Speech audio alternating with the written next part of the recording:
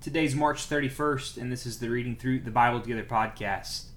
Today's Old Testament reading comes to us from Deuteronomy, chapter 16, 17, in the New Living Translation.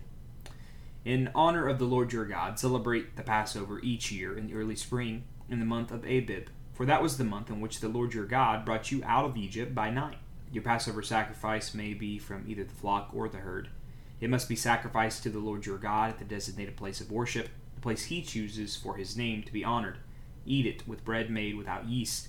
For 7 days the bread you must eat must be made without yeast, as when you escaped from Egypt in such a hurry.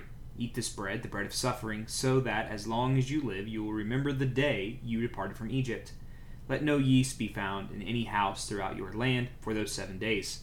And when you sacrifice the Passover lamb on the evening of the first day, do not let any of the meat remain until the next morning.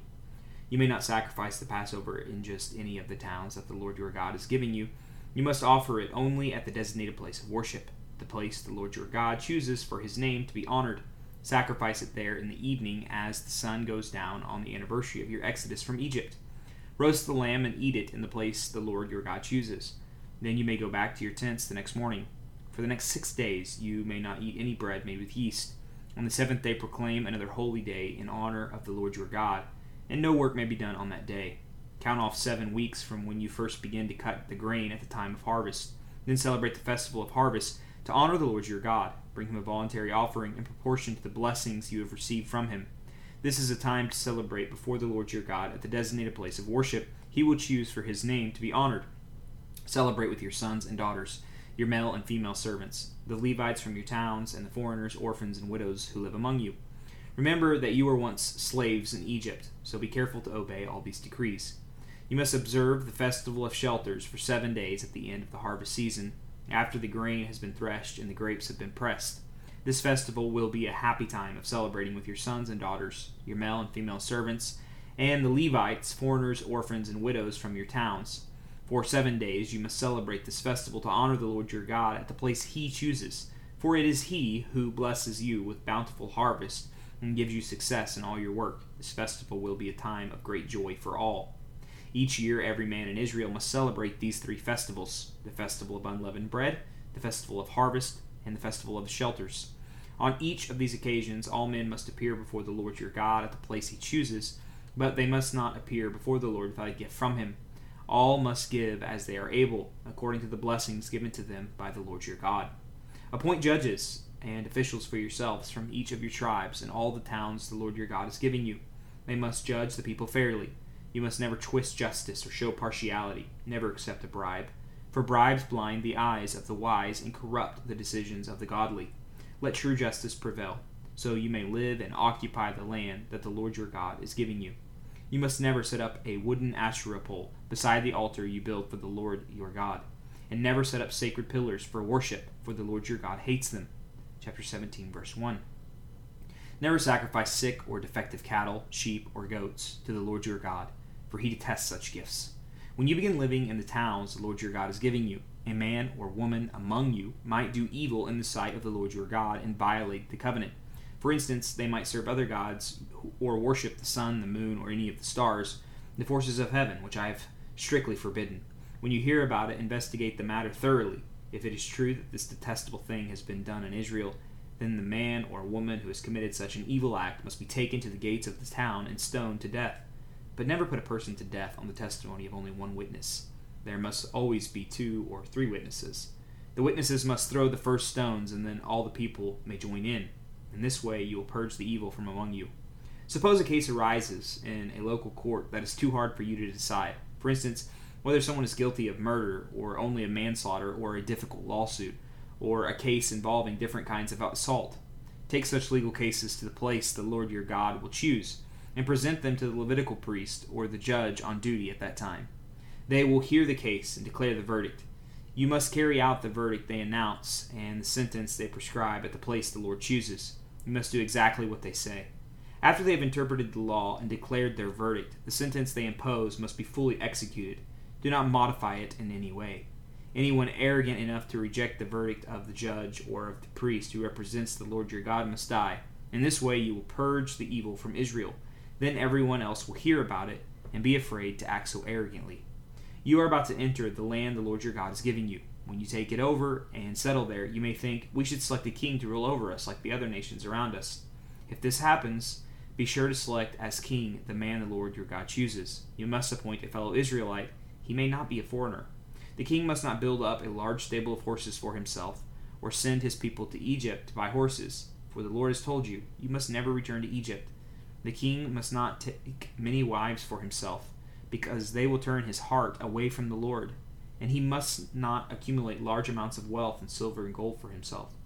When he sits on the throne as a king, he must copy for himself this body of instruction on a scroll in the presence of the Levitical priest. He must always keep that copy with him and read it daily as long as he lives. That way he will learn to fear the Lord his God by obeying all the terms of these instructions and decrees. This regular reading will prevent him from becoming proud and acting as if he is above his fellow citizens. It will also prevent him from turning away from these commands in the smallest way, and it will ensure that he and his descendants will reign for many generations in Israel. That concludes our Old Testament reading. Moving into the New Testament, Luke chapter 9, verse 7 through 27. When Herod Antipas, the ruler of Galilee, heard about everything Jesus was doing, he was puzzled. Some were saying that John the Baptist had been raised from the dead. Others thought Jesus was Elijah or one of the other prophets risen from the dead. I beheaded John, Herod said, so who is this man about whom I hear such stories? And he kept trying to see him. When the apostles returned, they told Jesus everything they had done. Then he slipped quietly away with them toward the town of Bethsaida. But the crowds found out where he was going, and they followed him. He welcomed them and taught them about the kingdom of God, and he healed those who were sick. Late in the afternoon, the 12 disciples came to him and said, send the crowds away to the nearby villages and farms, so they can find food and lodging for the night. There is nothing to eat here in this remote place. But Jesus said, you feed them. But we have only 5 loaves of bread and 2 fish, they answered. Or are you expecting us to go and buy enough food for this whole crowd? For there were about 5,000 men there. Jesus replied, tell them to sit down in groups of about 50 each. So the people all sat down. Jesus took the 5 loaves and 2 fish, looked up toward heaven and blessed them. Then breaking the loaves into pieces, he kept giving the bread and fish to the disciples so they could distribute it to the people. They all ate as much as they wanted, and afterward the disciples picked up 12 baskets of leftovers. One day Jesus left the crowds to pray alone. Only his disciples were with him, and he asked them, who do people say I am? Well, they replied, some say John the Baptist, some say Elijah, others say you are one of the other ancient prophets risen from the dead. Then he asked them, but who do you say I am? Peter replied, you are the Messiah, sent from God. Jesus warned his disciples not to tell anyone who he was. The Son of Man must suffer many terrible things, he said. He will be rejected by the elders, the leading priests, and the teachers of religious law. He will be killed. But on the 3rd day, he will be raised from the dead.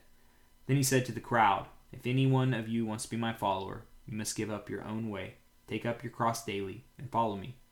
If you try to hang on to your life, you will lose it. But if you give up your life for my sake, you will save it. And what do you benefit if you gain the whole world, but are yourself lost and destroyed? If anyone is ashamed of me and my message, the Son of Man will be ashamed of that person when he returns in his glory, and in the glory of the Father and the holy angels. I tell you the truth, some standing here right now will not die before they see the kingdom of God. That concludes our New Testament reading. Moving into our Proverbs reading, it's going to come from chapter 12, verses 8 and 9. A sensible person wins admiration, but a warped mind is despised. Better to be an ordinary person with a servant than to be self-important but have no food. Finally, we will be reading Psalm 72 in a posture of prayer. It's a rather long psalm, so I'm just going to read the whole thing and pray at the end. But I would encourage you to pray throughout as God would lead you. This is the 72nd Psalm, a Psalm of Solomon. Verse 1. Give your love of justice to the king, O God, and righteousness to the king's son. Help him judge your people in the right way. Let the poor always be treated fairly. May the mountains yield prosperity for all, and may the hills be fruitful. Help him to defend the poor, to rescue the children of the needy, and to crush their oppressors. May they fear you as long as the sun shines, as long as the moon remains in the sky, yes, forever. May the king's rule be refreshing, like spring rain on freshly cut grass, like the showers that water the earth. May all the godly flourish during his reign. May there be abundant prosperity until the moon is no more. May he reign from sea to sea, and from the Euphrates River to the ends of the earth. Desert nomads will bow before him. His enemies will fall before him in the dust. The western kings of Tarshish and the other distant lands will bring him tribute. The eastern kings of Sheba and Seba will bring him gifts. All kings will bow before him, and all nations will serve him. He will rescue the poor when they cry to him. He will help the oppressed who have no one to defend them. He feels pity for the weak and the needy, and he will rescue them. He will redeem them from oppression and violence, for their lives are precious to him. Long live the king. May the gold of Sheba be given to him. May the people always pray for him and bless him all day long. May there be abundant grain throughout the land, flourishing even on the hilltops. May the fruit trees flourish like the trees of Lebanon, and may the people thrive like grass in a field. May the king's name endure forever. May it continue as long as the sun shines. May all nations be blessed through him and bring him praise. Praise the Lord God, the God of Israel, who alone does such wonderful things. Praise his glorious name forever. Let the whole earth be filled with his glory. Amen and amen. This ends the prayers of David, son of Jesse. Lord, I pray the same prayer that David prayed in verses 18 and 19. Praise the Lord God, the God of Israel, who alone does such wonderful things. Lord, and we will praise your glorious name forever. Let the whole earth be filled with your glory. Amen and amen. Thank you for joining me for today's reading, friends, and I hope to see you back here tomorrow as we continue our journey reading through the Bible together.